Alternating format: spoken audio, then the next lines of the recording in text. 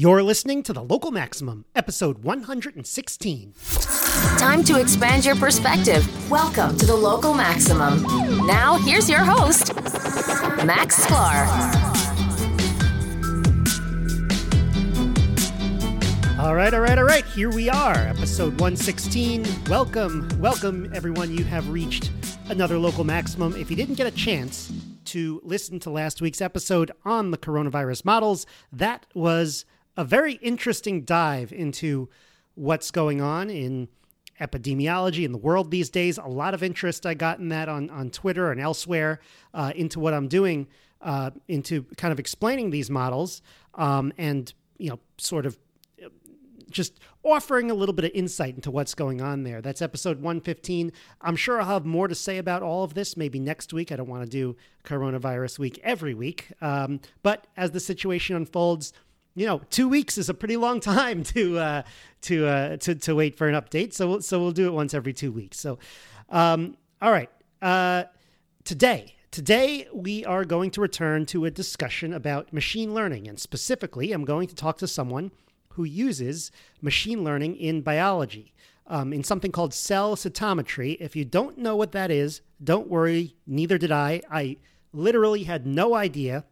So you'll find out in a minute. But I'm delighted to announce that this episode is once again sponsored by Manning Publishing. Maybe not too shocking since I am interviewing one of their book authors, but these interviews always make very popular shows. In fact, a lot of my most popular shows are from Manning Publishing book authors. And this particular book on machine learning looks very promising to me, very straightforward. Discover a powerful set of machine learning R-stats tools for practical data science, tackle business problems, crunch research data, learn to build your own machine learning pipelines with machine learning with R, the Tidyverse, and MLR. Available on Manning Publishing. Use promo code PODLOCALMAX19 at manning.com for 40% off. Also, the first 5 people who email me at localmaxradio@gmail.com will get a book. We'll get a code to get the ebook for free. All right, now we actually haven't covered something called unsupervised learning on the show yet, which is surprising because unsupervised learning is huge. I've done it a few times, and it's I always try to leverage my expertise in machine learning to kind of bring topics onto the show. Unsupervised learning is a big part of it, and I looked in the past, and I feel like we maybe touched on it before, but not too much. So maybe we should talk about it more. So we kind of open up that can of worms or that chapter a little bit in our discussion today. Something we will no doubt continue.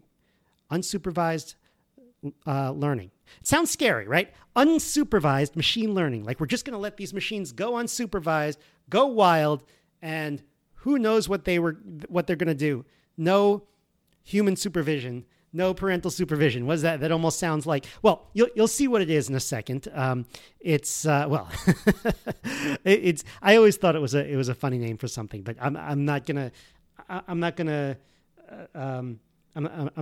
spoil it for you. All right. My guest today is a life scientist and cytometrist with 9 years of experience teaching R, statistics, and machine learning, and using it to extract meaningful insight from biological data. He believes that machine learning should be accessible to the people, and his book, Machine Learning with R, the Tidyverse, and MLR, aims to do that. Hefin, Rhys, welcome to The Local Maximum. You've reached The Local Maximum. Thank you very much for having me. Hi. Thanks for being on the show today. Now I get to ask you a little bit about what you do, because I can't even pronounce it. It's flow cytometry. Did I get that right? Yeah, you pretty much did. Yeah, that's good. Okay, yeah. But I still have no idea what it is. So tell me what it is. Sure. So flow cytometry is a set of techniques for getting single cell data from biological cells. So I'm a life science researcher. And flow cytometry, basically, we start with a suspension of cells, so a bunch of cells floating around together. So it could be like a mixture of cells, like blood, for example. Okay. We add a reagent to the mixture that will bind to only certain cell types, and we could add like a cocktail of different reagents. And they're fluorescent. So when you shine particular light on them, they glow. So then we take these cells and our instruments force them single file through a series of lasers. And when a cell carrying one of those reagents passes through the laser, that laser excites that reagent and it flashes. So we can basically map a linear relationship between the intensity of that flash and the amount of whatever protein or nucleic acid that reagent is bound to on the cell, to how much that cell expresses. So we can get the expression information for different proteins and things from thousands of cells per second. So let me reiterate or try to summarize, see if I got this correctly. You're shining lasers at cells, shining, I don't know the right word. You're pointing lasers at cells and using the results to determine what's in the cell or information about the cell, proteins, that sort of thing? Yeah, exactly. Yeah, it could be what's on the cell or what's in the cell. Yeah. Okay, and what's on the cell or what's in the cell? So what's an example where this would be like really useful? Like why would someone want to have this done? Is this is this human cells or is this like single cell organisms or like tissue samples or what exactly? How does this really work in the lab?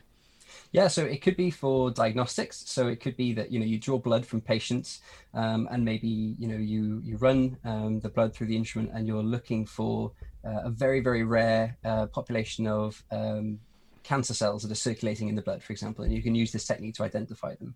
Or it could be cells that have been grown in the lab in a dish, and you're looking for something that you've added to the cells, or exactly, it could be single cell organisms like yeast or bacteria that you run through the instrument. So it could either be about identifying different cell types in that sample or looking for changes in those cells in response to some kind of treatment or disease.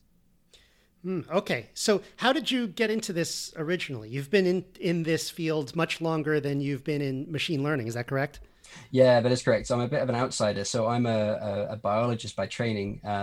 So my original research was in immunology, so studying immune cells and how they function in disease. And flow cytometry is a technique that is heavily used in that field. And we started to expand the number of things that we were looking for in our cells. So we were suddenly now working with data sets with millions of cases in them and dozens of features. And the kind of traditional ways that people would analyze their flow cytometry data were no longer sufficient. We were coming up against these big data sets that had many, many features, and we needed to basically try and understand what cell types were in the data set in a kind of unsupervised way. So machine learning became the kind of de facto way or set of techniques that we would turn to analyze our data. Yeah, and we're going to talk about unsupervised for a while, but yeah, you ran into big data. A lot of times, some maybe non-machine learning methods can outlive their usefulness after you reach a certain scale. And then you're like, you know what, we have to move to machine learning. It sounds like that's what happened to you. There's a little bit about my way of thinking over the last few weeks.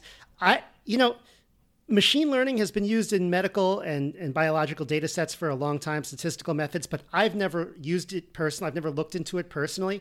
And after what's been going on in the world for the last couple of months, I'm like, you know what? Maybe I should. Maybe I should look into this a little bit more, just because, trying to use all the techniques that I've been learning about and applying for years. I think that the application in biology and medical are a little different. I don't know if yours are medical applications or biological applications, but I think it's I think it seems a lot more. I think it makes people sit up a lot more than it did just a few months ago. Yeah, I mean, machine learning is very widespread now in terms of medical and biological research. I mean, we can use computer vision algorithms to train models that can do just as well at categorizing X-rays as the medics, for example. And it's as important in diagnostics, so trying to make predictions for patients and their health outcomes, as it is for just basic biological research. I think largely the difference is that in the clinic, it tends to be more supervised machine learning. We tend to use labeled data sets to predict disease outcome, for example. Right. That is, supervised means that you're trying to predict a certain thing, for example, a disease, from the image or from the data set or from the instrument readings or something like that. Yeah, we're starting out from a position where a trained expert clinician has already defined, the outcome, the label for that data, and we're trying to train a model that can do the same for future data. From our point of view, for the basic biology research that we do, quite often it's the unsupervised. So we don't already have the answers, and we're trying to find the patterns in the data set. So from a flow cytometry point of view, from a single sample, we have these millions of cases and dozens of features, maybe 50 or more. And we don't know what's in there. We don't know what cell types are in there. We don't know how many distinct cell types are in there, or even what they are. And so we're using machine learning techniques to try and identify what those cell types are so that we can further study them. So the goal here is not to diagnose for a specific condition or check for a specific protein or anything like that. You're trying to do something a little more unsupervised, which will tell you, well, give me an example of like what that would tell you so that would push you forward. Like give me an example of maybe a specific case that you've run into where that seemed like the right thing to do. Sure. I mean, say, for example, you observe some kind of clinical trait. So in patients that have a disease state, you observe something that's wrong with their immune system, for example, but you don't quite know what it is. You don't know what cells are involved. So you run their cells through our flow cytometers. You get this big data set. You know what molecules are present on the different cells so that you can identify them. And you look for cell types that are non-overlapping between those two types. So say that you find that cell type A is present in healthy people, but is absent in diseased people. So you can then say, okay, well, what is the basic biology that means that cell type is missing? What can we do to use that as a treatment target? And what is it that the absence of that cell is contributing to the disease? So in order to are you using unsupervised learning to determine what the cell types are to begin with? Am I doing that correctly? Sort of. It's so we already the number of cells in the body is phenomenally complex, but we have pretty good annotations of what different cell types express on their surface or inside of them. The problem is identifying whether those cell types are present in any one sample. And so, for example, if we take all of those dimensions in our data set and we reduce them down to 2 and say that we find that there is a particular cell population that clusters away from the others or is absent in one patient versus another, if we look at those and we say, okay, well, these cells express markers X, Y, Z, we can then look back at our annotated databases and say, well, the cells that express this level of X, Y, Z are this kind of cell. So we now understand what that is. So we already know what cells are for the most part. We just don't know whether they are in the sample or not. Gotcha. Mm-hmm. Okay. So it sounds like this. So I've read a little bit of your book, and it sounds like kind of this informs the outline of your book. But why don't we just mention what it is? It's called Machine Learning with R, the Tidyverse, and MLR. Why don't you tell us a little bit about why you started writing the book and what your approach to it was? Sure. Yeah. I mean, it's a bit of a mouthful, the title, but it kind of does what it says. How about it's just machine learning and flashing big text? That's all I see. It's machine learning. Give me the ML. Give me the good stuff. Yeah, exactly. And the rest is in sort of small font. Yeah. So I realized that I'm a bit of an outsider. I'm not a computer scientist. I'm not a mathematician. Why have I got any business writing a book on machine learning when I'm a biologist? The kind of maths, stats, and machine learning literacy in biologists is stereotypically kind of poor. It's not really taught particularly well. So I'm in kind of a privileged, lucky position that I've been able to work with the kind of people that have helped me learn this stuff. And I see a lot of problems that different researchers are tackling, or different problems that they could tackle that would be relevant to their research, but they don't have the literacy to be able to use all these amazing tools out there to be able to get answers from their data. And I really firmly believe that the people that should be able to leverage and get insight from machine learning are the people asking the really important questions. And at least within my purview, that is academics and researchers.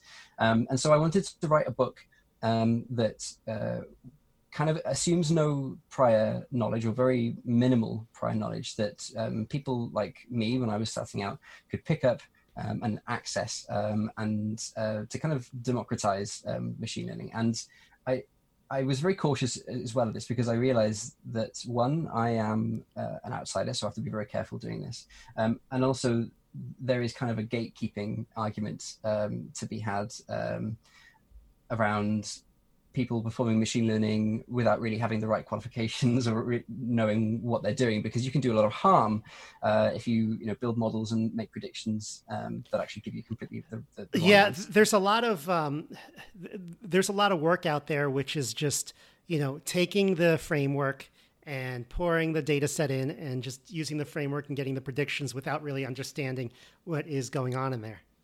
Yes, absolutely. And it's dangerous. And actually, that kind of thing can cost lives, even depending on the decision being made. Yeah. And so I'm lucky enough that, working at Foursquare, I was suggesting people go to restaurants. So I'm pretty sure, that... well, you never know.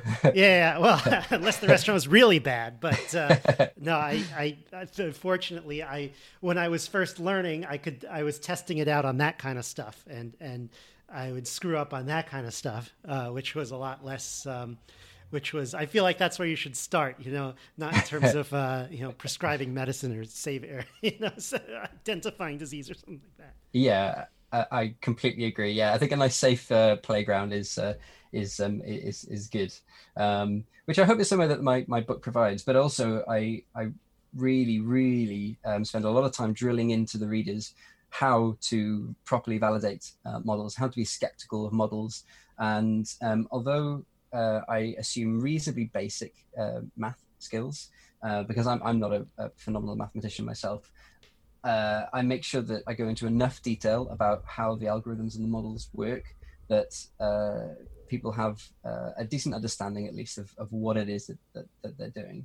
And I cover a large range of techniques, from the kind of bread and butter stuff that you get in your intro to machine learning class through to a lot more modern techniques. So what are your kind of techniques to be skeptical of models? What are your kind of red flags to look for, or what are your what's your kind of go-to method of evaluation?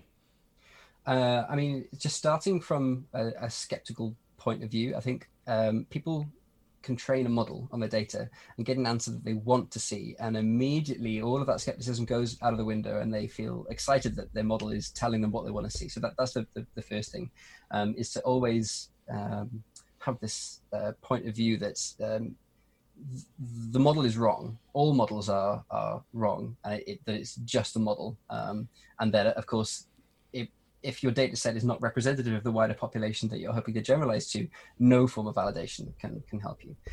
But in the book, we rely on nested cross-validation as a relatively intensive technique for cross-validating our models. So ensuring that things like tuning of hyperparameters or of feature selection, these sort of data-dependent pre-processing steps are done inside the cross-validation loop, because I think that's a mistake that a lot of people make. They sort of tune parameters and do these data-dependent things outside of the cross-validation. They do it before they split their data. Yeah, just to explain this for the folks who we have a lot of machine learning insiders listening, but not everybody is. So, essentially, if you kind of tune the hyper, there are some situations where you could sort of tune parameters outside the model in order to essentially give you what you want, and that's not necessarily helpful. There are a few cases where I don't have a problem with tuning hyperparameters, where I know, okay, this really is not that bad, like if I'm doing a pretty simple logistic regression or something like that. But what you're saying is, if you do some cross-validation, we can ensure, okay, I'm not just I'm not just memorizing the data set, or I'm not just, I'm not just tuning it to get the answer I want, even though, but without like learning anything. Yes, absolutely. And so we spend a lot of time repeatedly going through this, showing them different ways of doing it, because of course the different situations call for different approaches, as you say.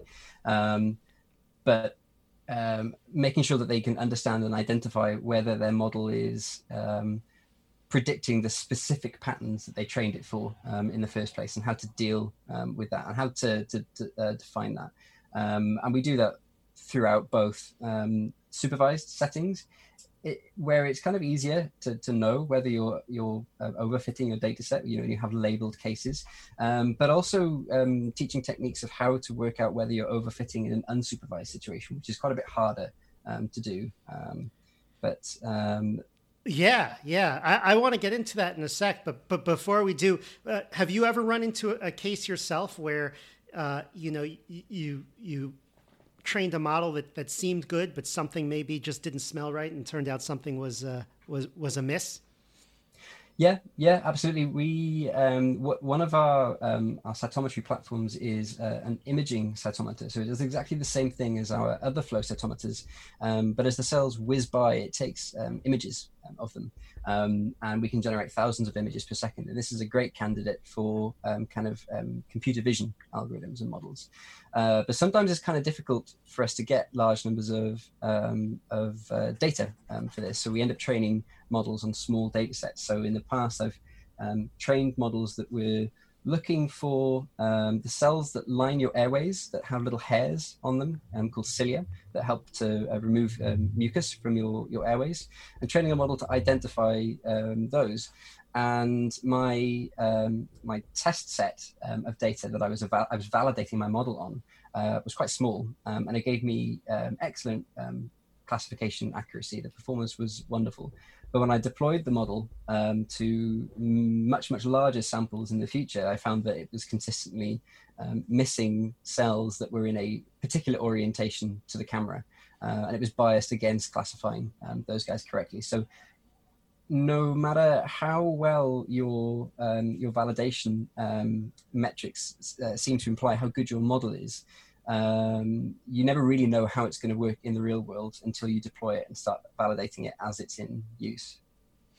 Yeah, that's really interesting. Okay, so I like the way that your book is organized, because the five, there's sort of five large areas of machine learning that many of us are familiar with: classification, regression, dimensionality reduction, clustering. I guess there are four there. I don't know why I counted five. There are 5 chapters. The first one is introduction. I should have known. Yeah. I mean, I guess there could be more, but like those are the 5. Those are the 4 that I would probably use more often. The first 2, classification and regression, we've covered on this program quite a bit, but we haven't covered the unsupervised methods as much, which I would talk about, well, a little bit, but we would talk about dimensionality reduction and clustering. So maybe can you tell us a little bit about how those work, and how those are deployed in the real world? Like why you kind of think of machine learning as, most of the time I think when people think of machine learning, when I think of machine learning, I think supervised. Oh, I'm trying to learn whether let's do biology. I'm trying to learn whether this cell has a particular protein in it, or particular this sample has a condition or whatever. But when you're doing unsupervised, it's a lot more it's a lot more open ended. How would you describe unsupervised learning to people? Yeah, so unsupervised is when you're kind of hoping, or you're training a model to identify patterns that exist, but you don't know what those patterns are a priori. There are no labels for the data. And I think for most people's problems, you can kind of split unsupervised learning into clustering and dimension reduction. So clustering is kind of an unlabeled form of classification. You're trying to learn a model that identifies distinct clusters or groups or a grouping structure of data. So for example, in our data sets, this takes the form of us trying to identify distinct cell types. So white blood cells from cancer cells or cells that line your lungs, for example. And the other part of the most common form of unsupervised learning is dimensionality reduction, which is a set of techniques to compress data, basically. So to most commonly turn a large number of columns in your data set into a smaller number of columns, or it can also be the other way around. It can be to reduce the number of rows in your data set. And this is largely for either to improve the visualization of a data set. So humans are not very good at working in more than 2 or 3 dimensions. Our brains kind of melt if we go too far. 2 is way better than 3. 3 maybe we could deal with, but once you get to 4, I don't know what to do with that. Yeah, exactly.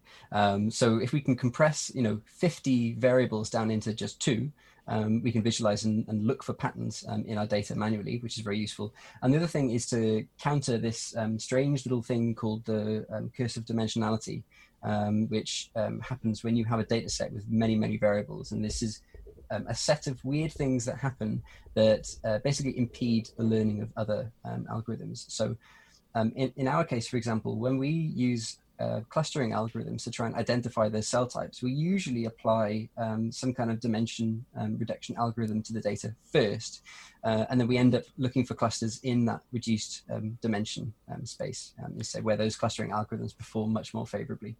Right. So I guess I could, if I was just kind of approaching this for the first time, I was trying to visualize what's going on. I would say dimensionality reduction might be like trying to look at the data set and trying to pull out what's important. The few components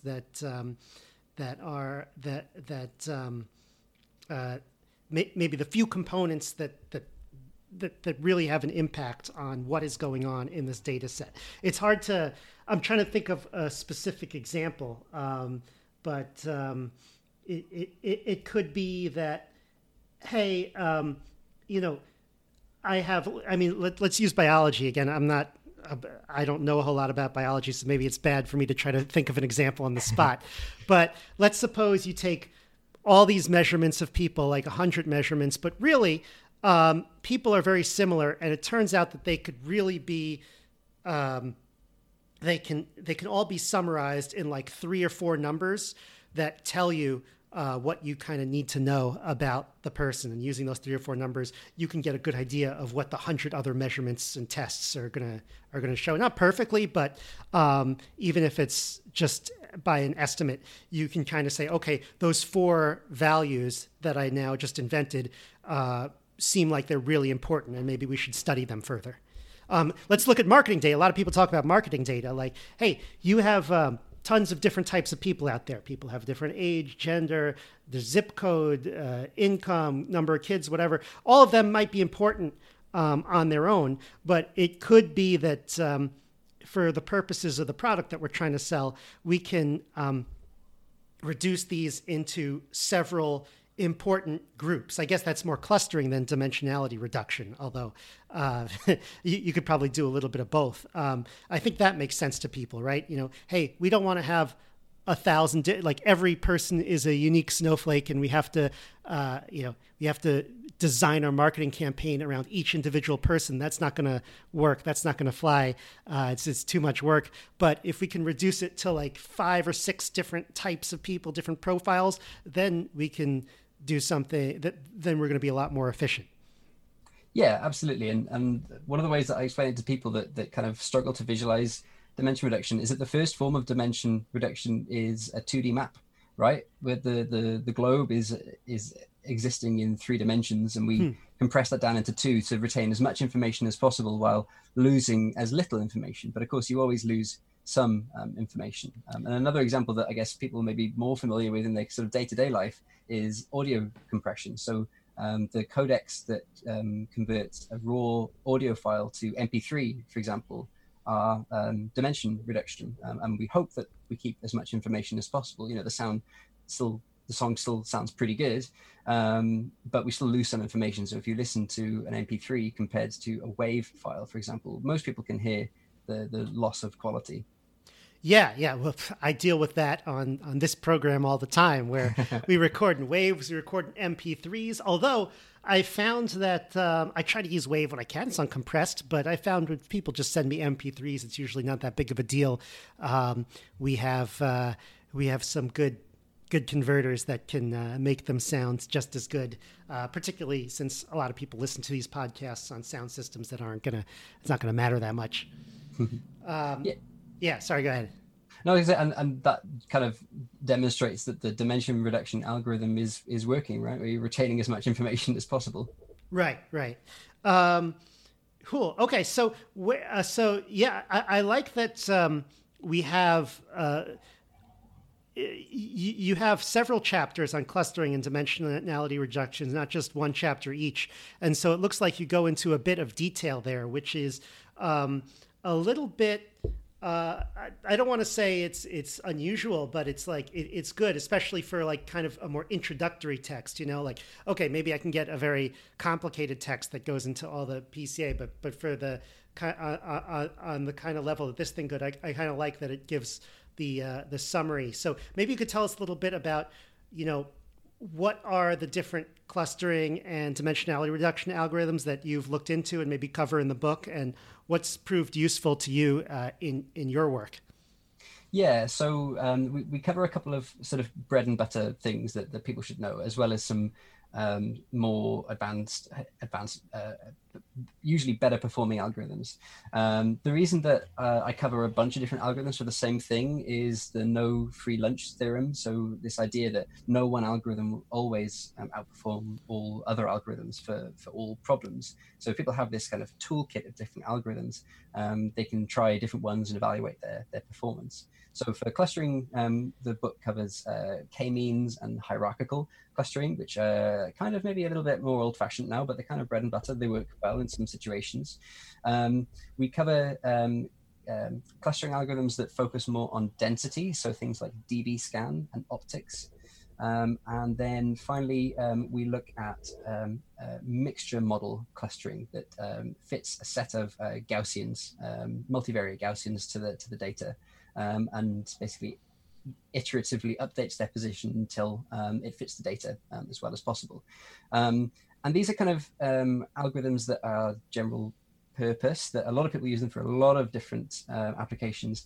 Flow cytometry data is a little bit esoteric, and people actually come up with their own algorithms specifically for this form of data. And by far the most popular and most successful one is one called FlowSOM, which is actually a combined clustering and dimensionality reduction algorithm. It uses a dimensionality reduction algorithm called self-organizing maps for the data, but it's not really used outside of cytometry. For the dimension reduction, we cover principal components analysis, which I think people would kill me if I called it machine learning. I mean, it's just a transformation, but you can't teach dimension reduction. Well, yeah, no, I consider it part of the field. I don't know. It's I've used it less myself. I've used a little bit on Foursquare data, but it hasn't yielded anything that it was too mind-blowing yet. But it's used very heavily in other fields.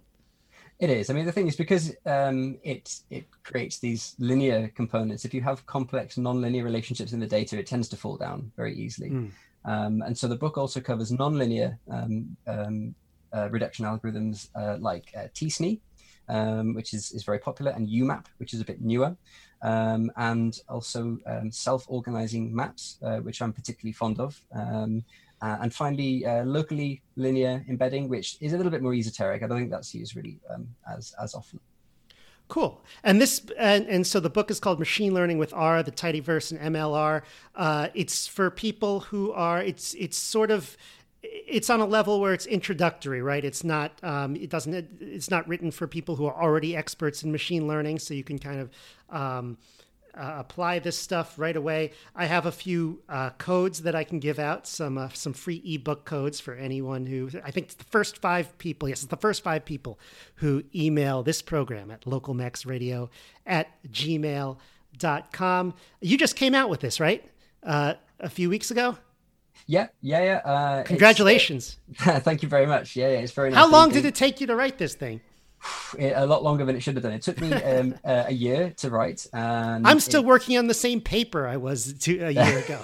I mean, it felt like a paper because it was it had I think we had about a dozen reviewers for it, but yeah, it's now out. They finally sent me my physical copies of the book, which is really wonderful. Yeah, so it's brand new and ready to fly off the shelves, I hope. What would be like your dream use case for these unsupervised algorithms in your field? Like, if you could pull together any data set and solve a particular problem, what comes to mind is something like, oh no, this is going to be really, it would be really cool to use these techniques to solve this problem. If we could have a model or a set of models that we could input our data from, so with, our data that doesn't have labels, and for an algorithm or a model to take all of that data, identify the cell types in it, and actually map those cell types to existing databases of cell annotation, so that we could give it any sample and it would tell us, you have this frequency or this proportion of cell type X, this proportion of cell type Y, without us having to do that manually, for example. Interesting. All right. Cool. Great. I think we're about ready to wrap up. Do you have any last thoughts on this? And where should people go if they want to learn more? Obviously, localmaxradio.com/116. I will post all the links, including the book. But any conclusions here? I mean, if you are someone that is new to machine learning, or maybe you've done a little bit, even if you've done quite a lot, I mean, the frameworks that and the packages that my book teaches, I think people would find useful. They're very new. But aside from that, I mean, there are a huge number of resources available online, some paid, some free, that are wonderful for getting people up and running. So I would say just pick a pet project that really interests you. Maybe it's a sports project or something, a little data science project, and work with it and try different techniques with it. And the learning will come faster with that, I think. Awesome. Once again, localmaxradio.com/116 for all the links. And for the free ebooks, just email localmaxradio@gmail.com. First 5 gets a code. Hefin, Rhys, thanks for coming on the show. Thank you very much for having me. Thank you. All right. Once again, the book is called Machine Learning with R, the Tidyverse, and MLR. Use promo code PODLocalMax19 at Manning.com for 40% off. Also, the first 5 people who email me at localmaxradio@gmail.com will get a code to get the ebook for free. Now, as I thought about our discussion, I was thinking about this whole thing, thinking about, how machines learn. It's machine learning. And I was looking at the 4 topics, the 4 broad chapters that you could find in Hefin's book. And I thought, hey, I kind of see an interesting way to think about how this is organized, like in my mind. So it starts off with the idea of classification and regression. Now, for those of you who aren't in machine learning, classification is the problem of trying to classify something, trying to say, hey, this is in one of 3 different types. This is this could go into 3 different buckets, 3 different types of people, 3 different types of situations. I don't know. It doesn't have to be 3. It could be any number. Binary classification is the common one. Is it in or is it out? That's kind of like we're identifying you either have a disease or you don't. That's classification. And then the other supervised one is regression, when you're trying to look at something along a scale. So, for example, I'm trying to predict something that's not a discrete value like classification, but it's a continuous value, like it's a number. Maybe the common one that's I always revert to the common explanations, but one of the common ones is trying to predict a housing cost. Well, you can turn it into a classification problem by trying to classify it into several different types of houses, but really you want to know how much a house will sell for, or how much you should buy a house for, or maybe how much you should buy or sell a stock for. And regression let's not do stocks. All right. Regression will take the data and will come up with this kind of continuous value. So one of the things that I think about when you think about the domain of the problem, whether it's discrete or continuous, that tells you a lot about the problem. Now, interestingly enough, there are also two different types of unsupervised learning. There's clustering and there's dimensionality reduction. And when I thought about that, well, clustering is really the discrete version of unsupervised. That's when you take a bunch of pieces of data or a bunch of individuals or a bunch of situations or whatever it is, and you kind of put it into a small discrete number of clusters. So 5 clusters, whatever it is, 2 clusters.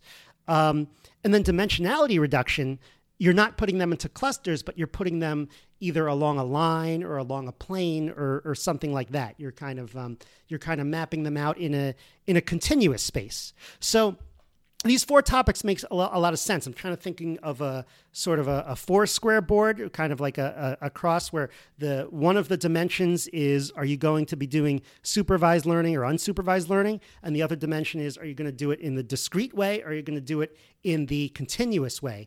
And all 4 of those yield a different field or class of problems in machine learning. So if you're doing supervised discrete, that's classification. Supervised continuous, that's regression.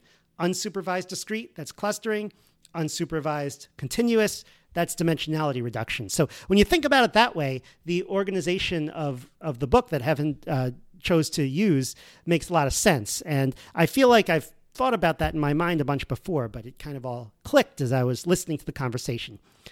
Finally, I don't want to get into anything too serious now. We already racked our brains too much today. I just want to tell you a little bit about my weekend, which was really interesting, because what I actually did was I spent my whole week. So I wanted to get a video out that I had made a long time ago, and the video was on a mini DV cassette. I don't know if you guys remember. Some of you might not even be old enough to remember. Well, most of you should be old enough to remember mini DV cassettes, but they weren't that widespread. They were used probably, I would give the years roughly 2000 to 2010. They were the last moving media. So, we used to have video cameras that would you'd shoot film on VHS, you'd shoot video on VHS. And mini DV was kind of the last one. It was like these tiny tapes that stored maybe an hour of digital film each. And I had a video camera that I used throughout the 2000s, and I took a lot of video. I took video of my radio show. I took video with, Fifth Humor, which was my comedy group in college at Yale. I just took a lot of video of stuff that I saw walking around the city and different events and things like that. I took a lot of family video.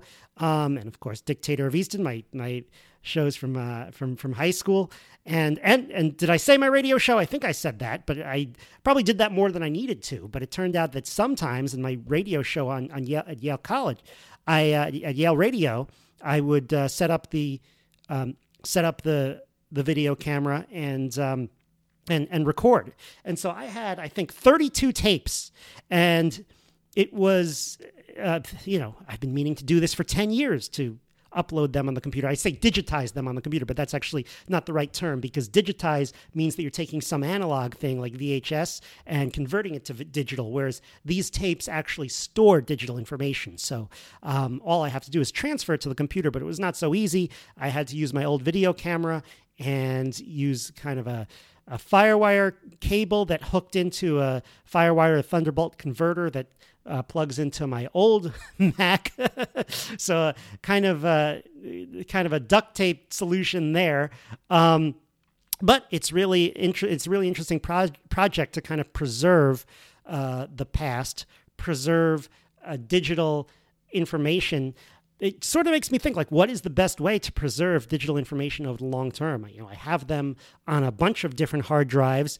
They're kind of hard to in a bunch of different media because I'm not throwing out the tapes. So it's sort of an interesting question. How do you preserve this stuff for the long term? But I'm glad that I can get to share it with the people involved. I finally feel like this is part of having a successful lockdown. Because I know a lot of you, we got into this lockdown and a lot of us were staying in our homes and we're like, well, I'm not doing anything. I feel useless over here. But this is actually something that I kind of got up and did and probably wouldn't have happened without the lockdown. So if there is a silver lining, And I know that's tough to say, but it's kind of gotten us all out of our routines in some ways, out of our local maximums. And maybe this lockdown has put some of our goals on hold, but it's also allowed us to explore other goals that we couldn't see before. So for those of us who are healthy, I guess, if you experience this, tell me how at localmaxradio@gmail.com. It's a topic that I want to explore further. Hopefully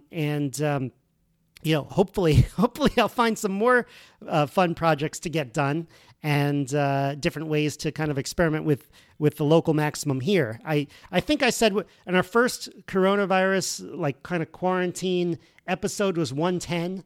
And I said, well, I hope we're not talking about this by 120. Well, we'll be talking about this, but I hope we're not, in the same. And now we're 116. It feels like we're not that far. It feels like it's been a lot longer than it really was. So, I'm looking forward to getting a bunch of things done and then returning to somewhat normal. And I think things will return to normal. I know a lot of people are out there trying to give the worst case scenarios. I'm tired of it. I'm over it. I don't want to hear everyone's worst case scenario all the time. What is the point? So that's all I have to say. So look ahead, look up. Have a great week, everyone. That's the show. Remember to check out the website at localmaxradio.com. If you want to contact me, the host, or ask a question that I can answer on the show, send an email to localmaxradio@gmail.com. This show is available on iTunes, SoundCloud, Stitcher, and more. If you want to keep up, remember to subscribe to the Local Maximum on one of these platforms and to follow my Twitter account @MaxSklar. Have a great week. Feel the power.